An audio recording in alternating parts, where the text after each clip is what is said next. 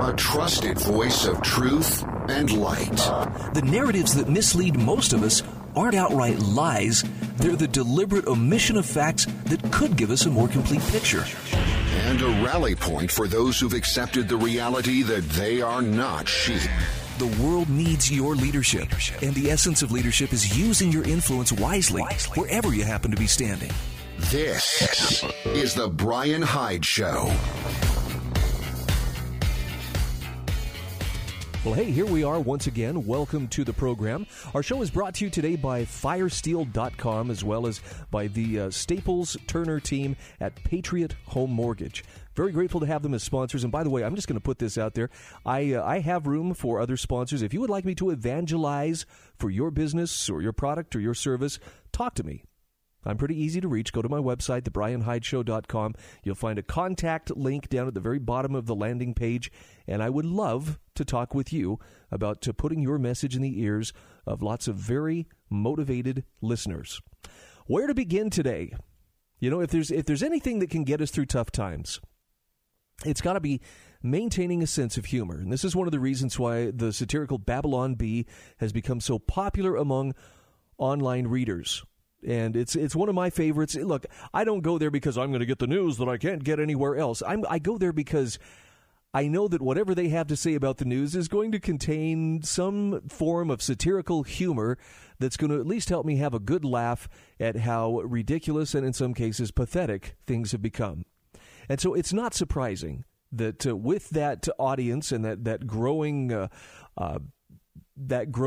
tribe of online readers, that the Babylon Bee has attracted the attention of the humorless right-think commissars who are doing everything they can to shut down even humorous voices of dissent.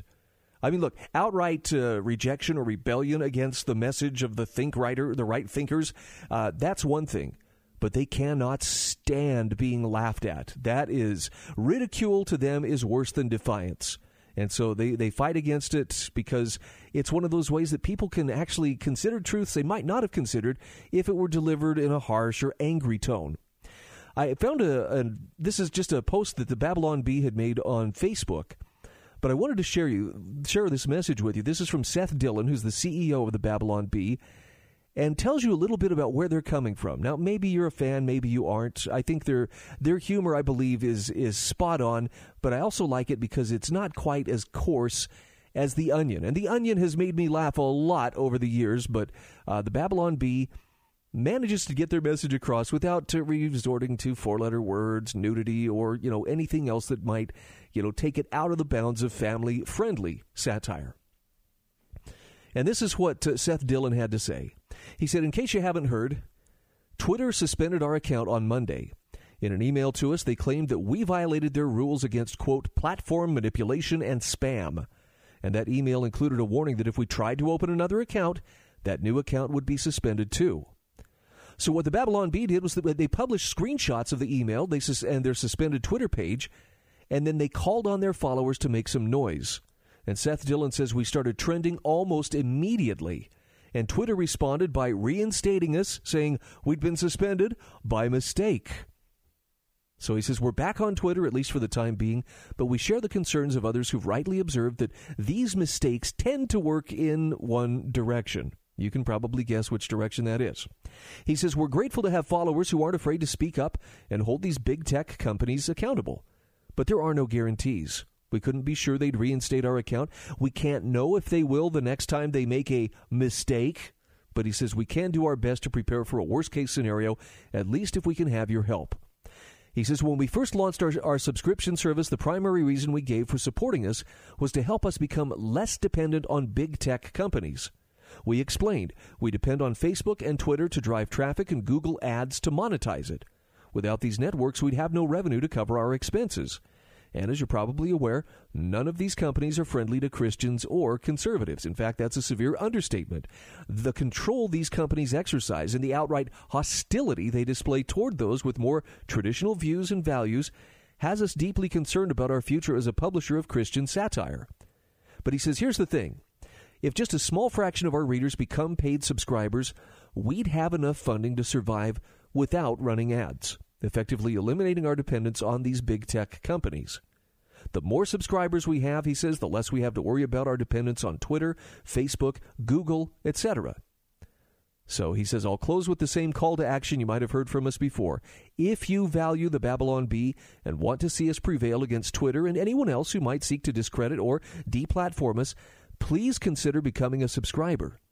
Your support will make a difference. And from our whole team, he says, thank you for your loyal readership, and support. I think that's a very worthwhile call to action. And, I'd like to put out a similar call for my own subscribers. And frankly, I have some who have stepped up. I have a number that have stepped up and become donors to this show. And I appreciate that. But I'm going to put my influence out here for the Babylon Bee and tell you, if you find value in what they're doing, even if it's just to bring a smile to your face or some laughter to your heart in times when it's hard to find, humor, maybe consider becoming one of their supporters. I know some people would say humor is a frivolous thing, and really, I had fun once. It was awful. Okay, if that's your attitude, maybe this is not for you. But if you're someone who can appreciate being able to keep a sense of humor, even when things are tough and apparently getting tougher around us, this may be one of those places. This might be a good cause where you might want to consider putting some influence in the form of send them a few bucks, see what you can do to help them. Don't let those right-think commissars shut them down. Don't let them succeed. Okay, moving on. You notice that there's a push to rewrite history right now? And I mean, the 1619 Project from the New York Times is one example of it. I think probably the biggest and most glaring example that I can see is all the demonstrations and looting and rioting and actual tearing down of statues and monuments across America. Clearly, if you want to rewrite history, the first thing you have to do is erase it. And I've wondered about this for some time. Why are they so intent on tearing down these statues and monuments? And I think it's because they are tangible reminders of things that came before us, which may or may not have been 100% right. But, for instance, this is just my opinion. Tearing down statues to Confederate generals has less to do with, well, these statues are a celebration of slavery. I don't think they are. I think what worries the people who want those statues torn down is they represent tangible evidence that there was a time when people would stand up to unreasonable central authority. And yes, I'm saying the Union was that unreasonable central authority. Now, to the extent that the South supported, maintaining that peculiar institution of slavery, they were wrong. But it wasn't the only reason why they stood up to unreasonable centralized authority. It's not it was the fact that Lincoln invaded them. And I'm sorry, I'm off on a tangent now. This is going to, reignite the whole war between the states, or the war of northern aggression, or as I prefer to call it, the Lincoln's War of Involuntary Union. But my point is simply this. It was history. It really did happen. There was a time when people stood up and said, no, we're not going to go along with this. And that, I believe, threatens the control that centralizers and consolidators of power wish to attain. Now, James L. Caton, writing for the American Institute for Economic Research, has a very timely essay titled Stop Tearing Down Statues. Use them to tell the story of American liberty. Now, if you think that sounds like, well, he just wants to whitewash everything and make it sound like it was okay, listen to what he actually has to say. He says, every week it seems I read news stories of mobs in the United States tearing down statues, or of state and local governments choosing to remove these monuments. He says sometimes these statues are of individuals who seem to be most wretched. He asks, why does any city need to have a statue of Robert E. Lee? I can tell you, if he actually had read anything written by Robert E. Lee or studied Robert E. Lee's character, he would know that because Robert E. Lee, in spite of whatever failings he may have had, was one of the most upstanding men in American history. But I digress. He asks, do the supporters of these statues yearn for a time when the South was supposedly free from the oppression of the North, while half the population in many southern states were slaves? Or perhaps more charitably, do those sympathetic to Lee feel he made the correct decision in choosing to lead the South instead of the North? He says either sentiment is insufficient to oppose the demands of protesters that citizens of the United States need to express collective disapproval of this character from our history. The obvious identification of the South with the defense of slavery makes the defense of these profane memorials a losing proposition. Now, I'm going to beg to differ with him on this. Robert E. Lee did not specifically set out to defend the South. He set out to defend his home state of Virginia, which was invaded by the Union Army. He was a Virginian first. And again, anybody who has bothered to read his writings will know he was not adamant about supporting slavery. In fact, he called it a horrible institution. He called it something that needed to go away. But you got to remember, the collective public opinion at that time, even within the North, would not support such a thing. We'll come back to the story here in just a few moments, but again, the idea is instead of tearing these monuments down, instead of getting rid of these statues, what if we learned from them the story of American liberty? And we'll be back in just a few moments to do exactly that.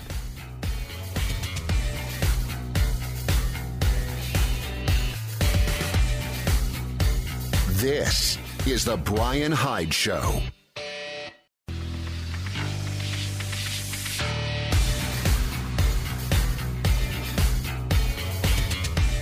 This is the Bryan Hyde Show. Hey, once again, welcome back to the show. This is a place where wrong think is not only tolerated grudgingly, but actually welcomed and reveled in. And I'm glad you're a part of our audience today.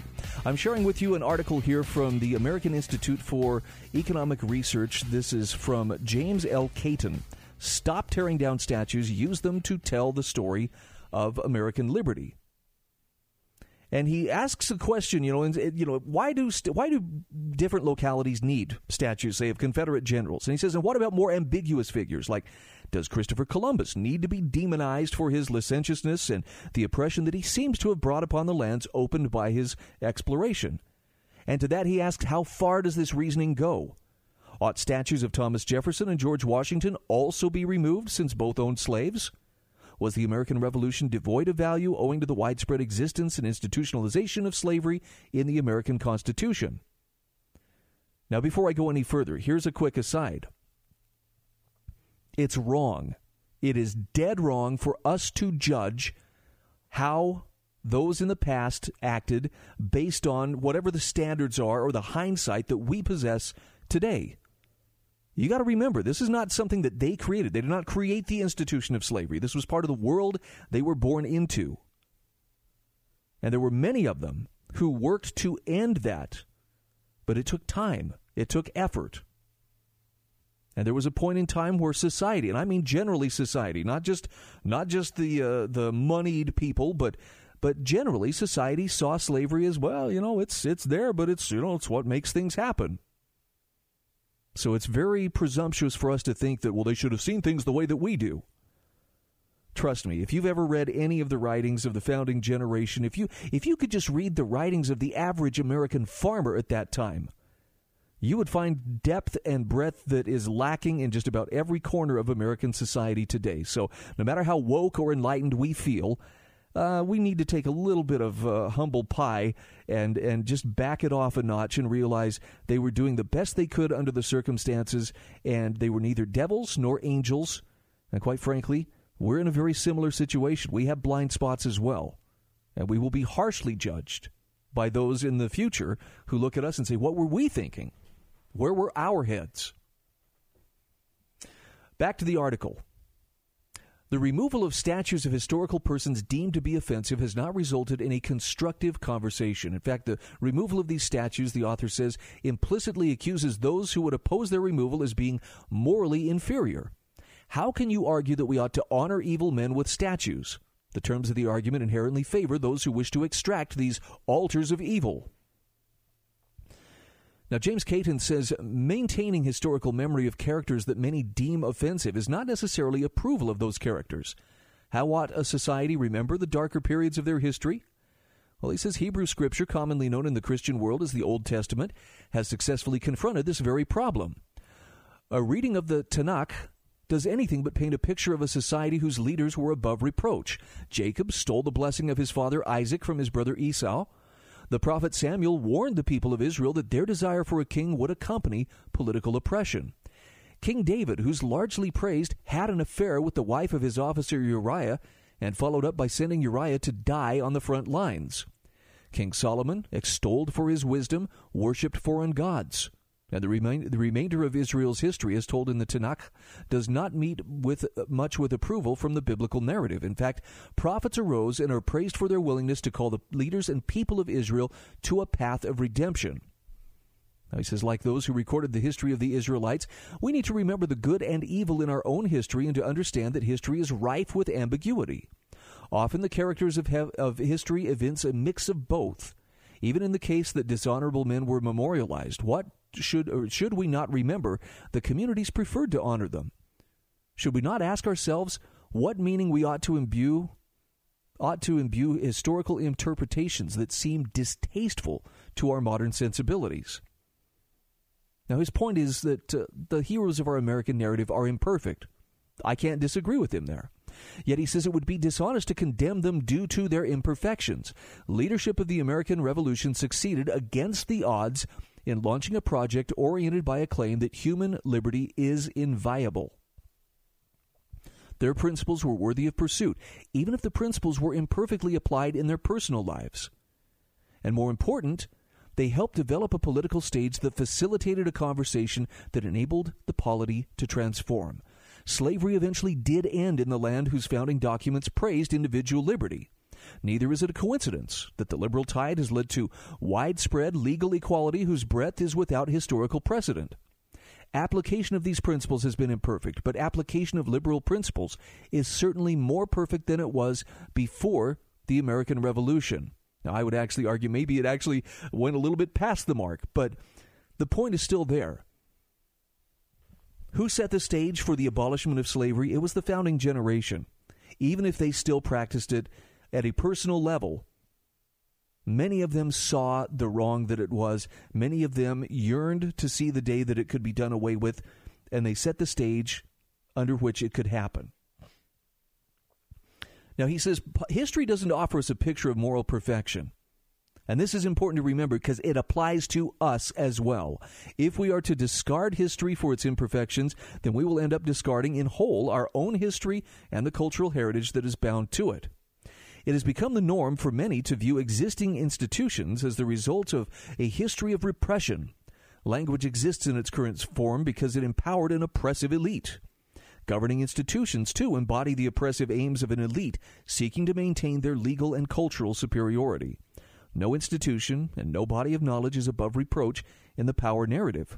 All other narratives must be discarded if we are to overcome oppressive social constructs.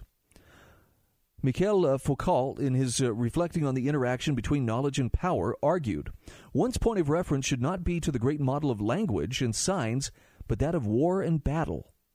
He says the history which bears and determines us has the form of a war rather than that of a language, relations, or power, nor not relations of meaning. History has no meaning, though this is not to say that it is absurd or incoherent.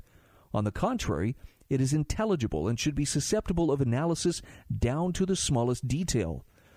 But this in accordance with the intelligibility of struggles, of strategies, of tactics.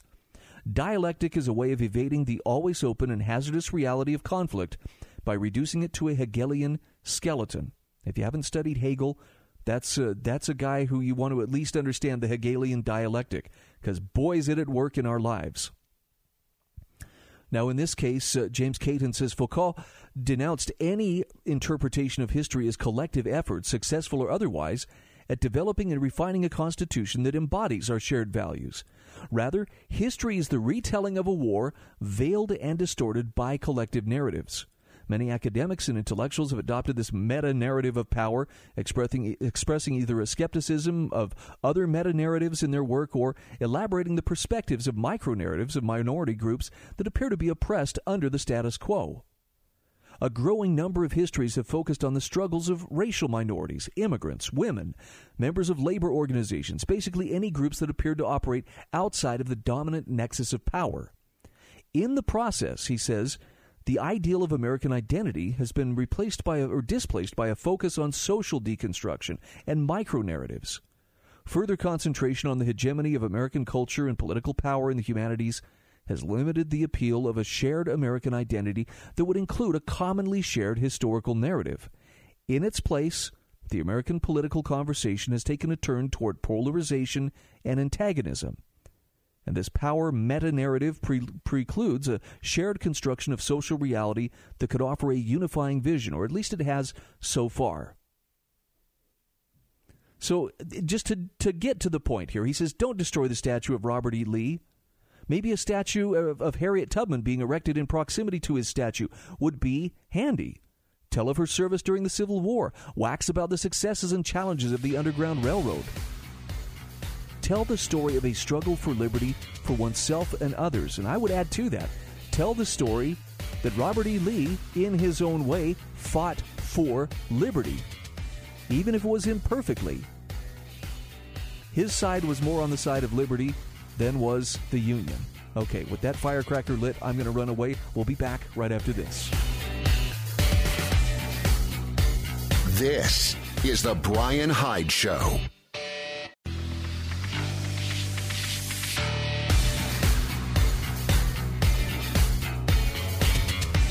This is the Bryan Hyde Show.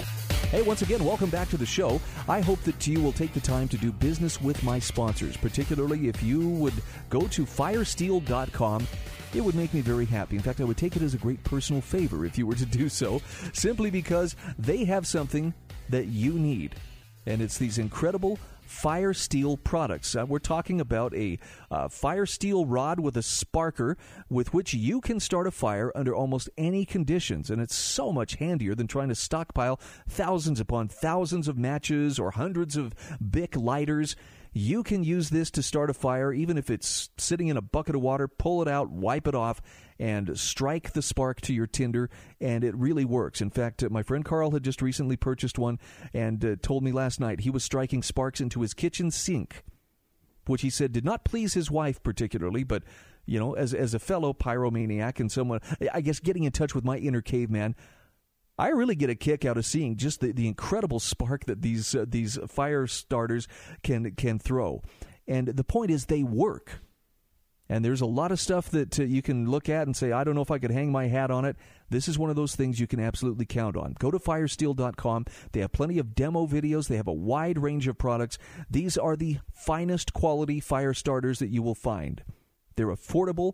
They're not the cheapest. No, I'm not going to tell you. They're just, they're dirt cheap. You'll pay for the quality, but it's still affordable, and best of all, you mention my name at checkout, Bryan, B-R-Y-A-N. Put that in as your coupon code, and you'll save 10% on your purchase. Firesteel.com. So I didn't watch any of the Democratic National Convention. I did find it interesting. Our friend Christian Watson, who we've had on the show a couple of times, tweeted last night. He says, I can't believe I'm saying this, but he says, I think Joe Biden may have just won the 2020 election. I didn't see Biden's acceptance speech at the Democratic National Convention, but apparently it was something else. And for all those moments where Biden has lost his way or forgotten what he was saying or just kind of gone astray in the middle of a sentence, it sounds like he may have knocked it out of the park. Now, there's a meme circulating right now on Facebook and other places, and it says simply, if 2020 was an election, and it has a picture of Joe Biden and a picture of Donald Trump. And I get it. It's a little bit of a tongue-in-cheek look at, yeah, this has been a really rough year. I don't think the election is necessarily going to make it any better. But if you were trying to choose a true leader in the 2020 election, how can you make that choice? Well, thankfully, our friend Barry Brownstein has a marvelous essay that addresses that very issue. And I love where he goes on this. Bear with me. He says, leaving our Airbnb rental in Maine a few weeks ago, I chatted with the owner, whom I'll call Fred. Barry said to him, I hope when we see you next year, the world is in a better place. To which Fred replied, I'm looking forward to better leadership. And Barry Brownstein said, well, I'm afraid you'll be sadly disappointed. And Fred said, well, I know who I'm voting for. And Barry Brownstein says, I assumed his enthusiasm was about Joe Biden. Now, the Biden-Harris ticket will beat the drum of better leadership throughout the campaign. During their debut appearance, Kamala Harris praised Biden, saying he answered a country crying out for leadership. Is Biden a better human being than President Donald Trump? Well, Barry Brownstein says, I wouldn't trust the character of either. Does Biden have a better personality? Ask the voters he insulted on the campaign trail and even offered to fight. In his 1801 first inaugural address, Jefferson said, "Sometimes it is said that man cannot be trusted with the government of himself. Can he then be trusted with the government of others? Or have we found angels in the forms of kings to govern him?" And Barry Brownstein asks, could Biden articulate the principles, not campaign promises, by which he intends to lead?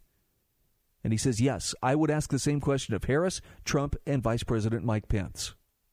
Harris seems to believe that strong leadership begins with decisive action, expanding the role of government in our lives.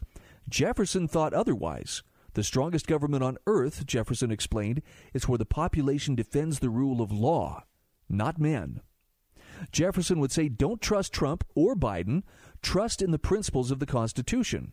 Jefferson explained that in the Constitution, he found resources of wisdom, of virtue, and of zeal on which to rely under all difficulties. In short, leadership without principles is not leadership. Now, Harris says she wants a mandate, yet Jefferson understood the country was a republic, not a democracy.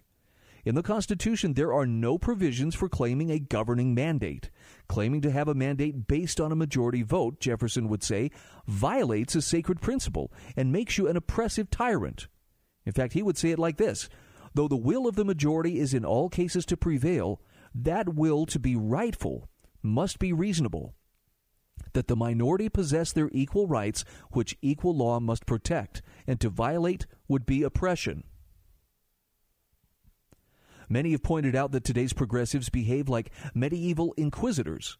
Jefferson pointed to political intolerance as despotic and wicked as religious intolerance. Quote, let us restore to social intercourse that harmony and affection without which liberty and even life itself are but dreary things. And let us reflect that having banished from our land that religious intolerance under which mankind so long bled and suffered, we have yet gained little if we countenance a political intolerance as despotic, as wicked, and as capable of as bitter and bloody persecutions. So what should government do? Well, Jefferson was clear.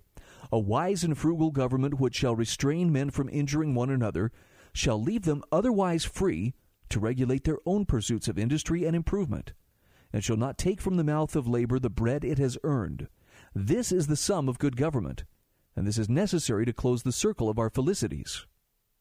Now, Barry Brownstein points out here that in his address, Jefferson didn't promise a single new program, but he explored the principles by which he would lead. Listen to this. When's the last time you heard a politician talk like this? Equal and exact justice to all men, of whatever state or persuasion, religious or political, peace, commerce, and honest friendship with all nations, entangling alliances with none. The support of the state governments in all their rights as the most competent administrations for our domestic concerns and the surest bulwarks against anti-republican tendencies. Wow. As Brownstein points out, timeless principles are the most important in turbulent times. After stating more of America's principles, Jefferson added that these principles alone lead to peace, liberty, and safety. Again, quoting Jefferson, quote, these principles form the bright constellation which has gone before us and guided our steps through an age of revolution and reformation. The wisdom of our sages and the blood of our heroes have been devoted to their attainment.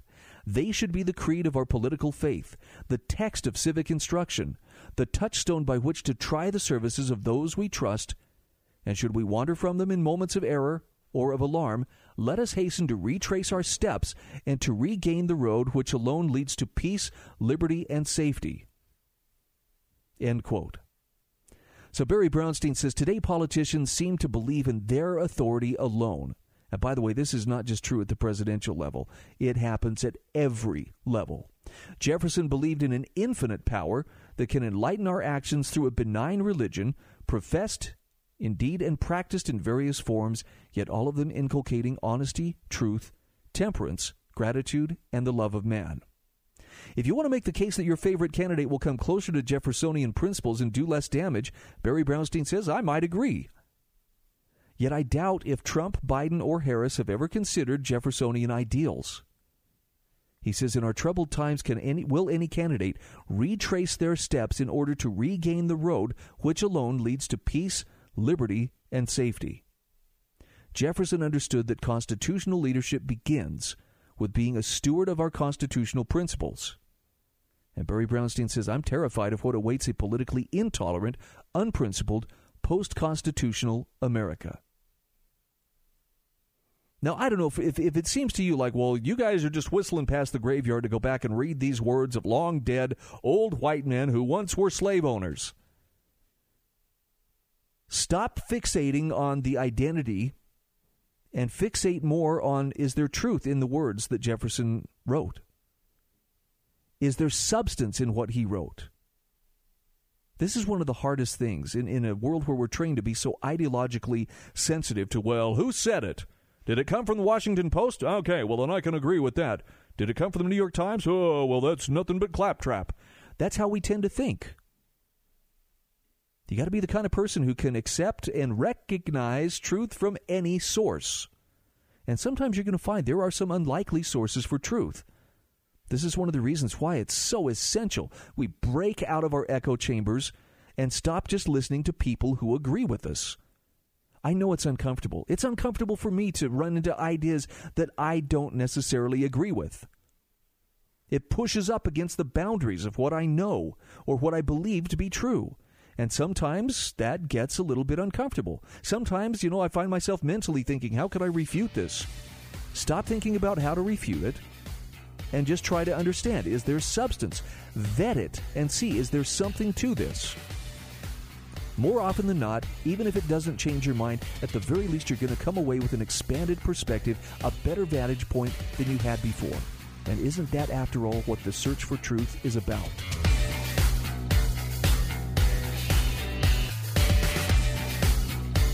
This is the Bryan Hyde Show.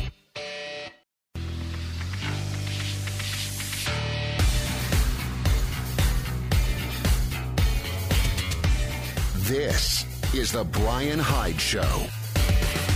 And we are back. Thanks again for joining us here on the Bryan Hyde Show. Just a quick moment here to say a couple of kind words about staplesmortgage.com. That's where you will find my friend John Staples and his wife Heather. They are the Staples Turner team at Patriot Home Mortgage. If you are looking to refinance your existing home loan, maybe you're in the neighborhood for a new home loan. These are the folks you want to talk to. Patriot Home Mortgage has the experience, the clout, the reach to make it a reality for you. They started in little old St. George, Utah, which, by the way, now has grown into a fairly decent-sized metro area, and now they are in 23 different states. And my friend John and his wife Heather can help you like nobody's business. Just go to staplesmortgage.com and let them do the legwork for you. They really go the extra mile. They know what they're about. I would trust them. And that's why I'm giving my highest recommendation, staplesmortgage.com. It's the Staples Turner team at Patriot Home Mortgage.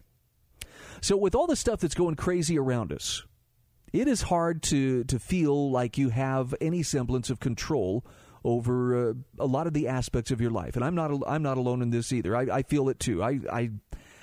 I see sometimes that I need a little gentle reminder to focus on the simple things that are right in front of us.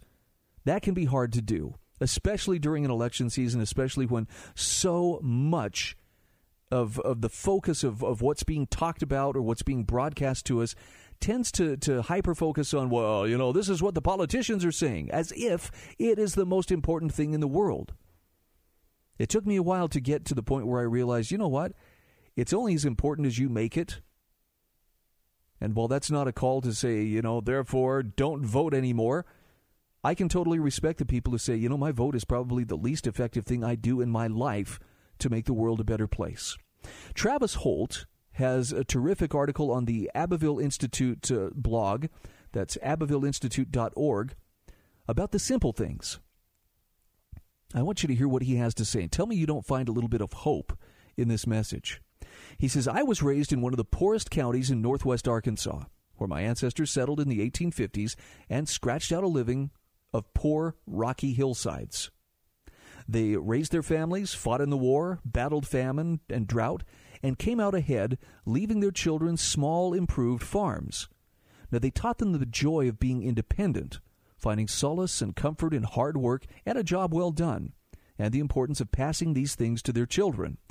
They were proud, hard-working toilers who expected nothing from anyone save like treatment, and they despised government intervention into their affairs, much like most of the southern mountaineers and settlers. The northwest corner of Arkansas was poor in money, but rich in character and natural resources. Here, they would make their stand.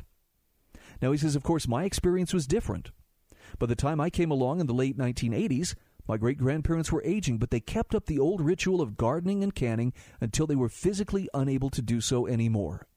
To this day, the cellar at their home, which they built with their own hands and completed in 1956, is stocked with canned goods. He says, growing up, I was intrigued by what they did, but didn't get involved outside of maybe walking the rows of corn behind my great-grandmother. My great-grandfather died when I was 10. My grandparents raised a little garden, but mainly subsisted on what they bought or got from their grandparents. Ditto my parents. We had a token garden, living in the country, but didn't place great importance on it, though it was oft discussed how important it was. But he says words and actions are two different things. Fast forward some years, and I marry into a family in the county north of us, even closer to Missouri. And we begin having children and starting a home of our own. My lifetime of knowing gardening and things were important is still with me, and he says it becomes more clear to me as I lose the older generations about me. My great-grandfather passed, and then my grandfather and his brothers. Soon, my link to the past is all but gone from me. Though I long ago accepted it, I was the family historian, being blessed and growing up literally across the creek from where my fourth great-grandfather homesteaded, and survived an assassination attempt during the war, but that's a story for another time. And I collected pictures, interviews, and documents. But he says the practical side of traditions was sadly lost upon me. However, he says my wife had a very different approach. Her family were farmers and dedicated to what today is sometimes referred to as homesteading. And she practiced it with a dedication bordering, admittedly at times, psychotic. Don't ever tell her I said that. She soon had me helping in the garden, and I began to enjoy the weed pulling, harvesting, and planting that went along with the declining grocery bill, not to mention the healthfulness of eating what you grow over what you buy in the local supermarket. But it wasn't until we got into strawberries that it really hit me. We planted 2 rows of ever-bare strawberries to try something different. We also got into fruit trees at the time, but that's in the future project. When they start producing, and Lord did they produce, we began picking nearly daily.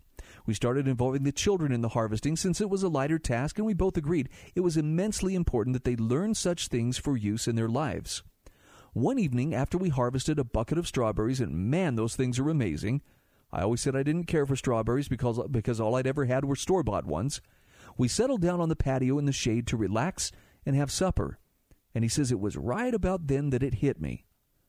I have spent so much of my young life chasing material things, and I'm still guilty of that, but I had never truly picked up on the physical, here-and-now concepts of what is truly important. I am giving my children what my ancestors taught their children, the concepts of planting, harvesting, and the joy and reward of a hard day's work. My wife excels in canning and processing food. We always have a stocked pantry of food for a rainy day. He says, my grandmother tells me that my great-grandmother would have absolutely loved my wife had she lived long enough to meet her because their outlook is so similar. But as cheesy as it may seem, he says life truly is about the simple things. Your family, your community, the ability to have independence, even if it's a small scale, producing your own food. It's still a good start. He says traditions that I work to preserve I have, but this was one that was never taught to me, and I nearly lost it. Keep that in mind with your children and your family. These things will die if not passed on. Sitting there in the cool of our patio, watching my children enjoy their strawberries, I could close my eyes and see my great-grandparents do the same as they watched the children who became my grandparents enjoy the fruits of their labor and the land. He says blood and soil is a real concept, and it's still there for the taking. God bless you and yours, and may Dixie's eternal light and the light of our strong Southern families perpetually shine. I love the fact that that part right there is going to trigger exactly the right people. He says, lose not faith, but when you become down, or you get frustrated on something you can't change, work on something you can change. Start small and you will work forward to larger things. Keep your faith, your family, and your hope. Now, that seems like a pretty simple thing, doesn't it? I mean, for some people, in fact, they might be, shaking their heads going, okay, it's a little too simplified. You want to be a son of the soil, Bryan? Well, you go right ahead. But I think the larger point that he is making here is that we have simple things right in front of us, and there are traditions that should be a part of who we are. You've heard me talk about, the fire starter, my fire steel fire starter. That's a tradition I want my kids, especially my boys, to know. I think my girls should know it too, but they should have the ability to start a fire using just, flint and steel. There was a time when we actually created a family camping club with some other friends and other families. And this was a tradition, well, for quite a few years. I'm sad to say that somehow our priorities shifted, and we have not been camping in quite some time. I mean, really camping. But there for a while, we built up this little group of this camping club, and we would go out there with like-minded families, and we would camp. And I mean, we did it in 100-degree summertime weather. We did it in single-digit wintertime weather, camping in the snow, sleeping in tents. Yes, we had stoves for the tents, and we took a couple nice big chunks of coal to keep things going through the night, and it was surprisingly comfortable. I still think one of the happiest traditions that we ever did was to go camping for Thanksgiving. And it's something my kids still talk about, even though it was a long time. It was 15 years ago, the last time we did a really honest-to-goodness, let's go out there and suffer. And there was some suffering involved. It was cold. I don't know if you've ever woke up in the middle of the night in a tent and realized that the camp stove has gone out and it's about 20 degrees in the tent. It's, let's just say it's an experience, getting that fire going when you're shaking and just chilled to the bone. But it's funny, my kids never talk about the hardship so much as they talk about the fun that we had and the things that we learned. So whatever the traditions are that you would like to see passed on, maybe you should take note of those. Maybe you should sit down and talk about them with your kids. Better still, maybe you should sit down and do them with your kids and make sure they understand that this is the kind of thing they should consider passing on to their kids. Doesn't matter who's president to do that kind of stuff. You can take care of this all on your own.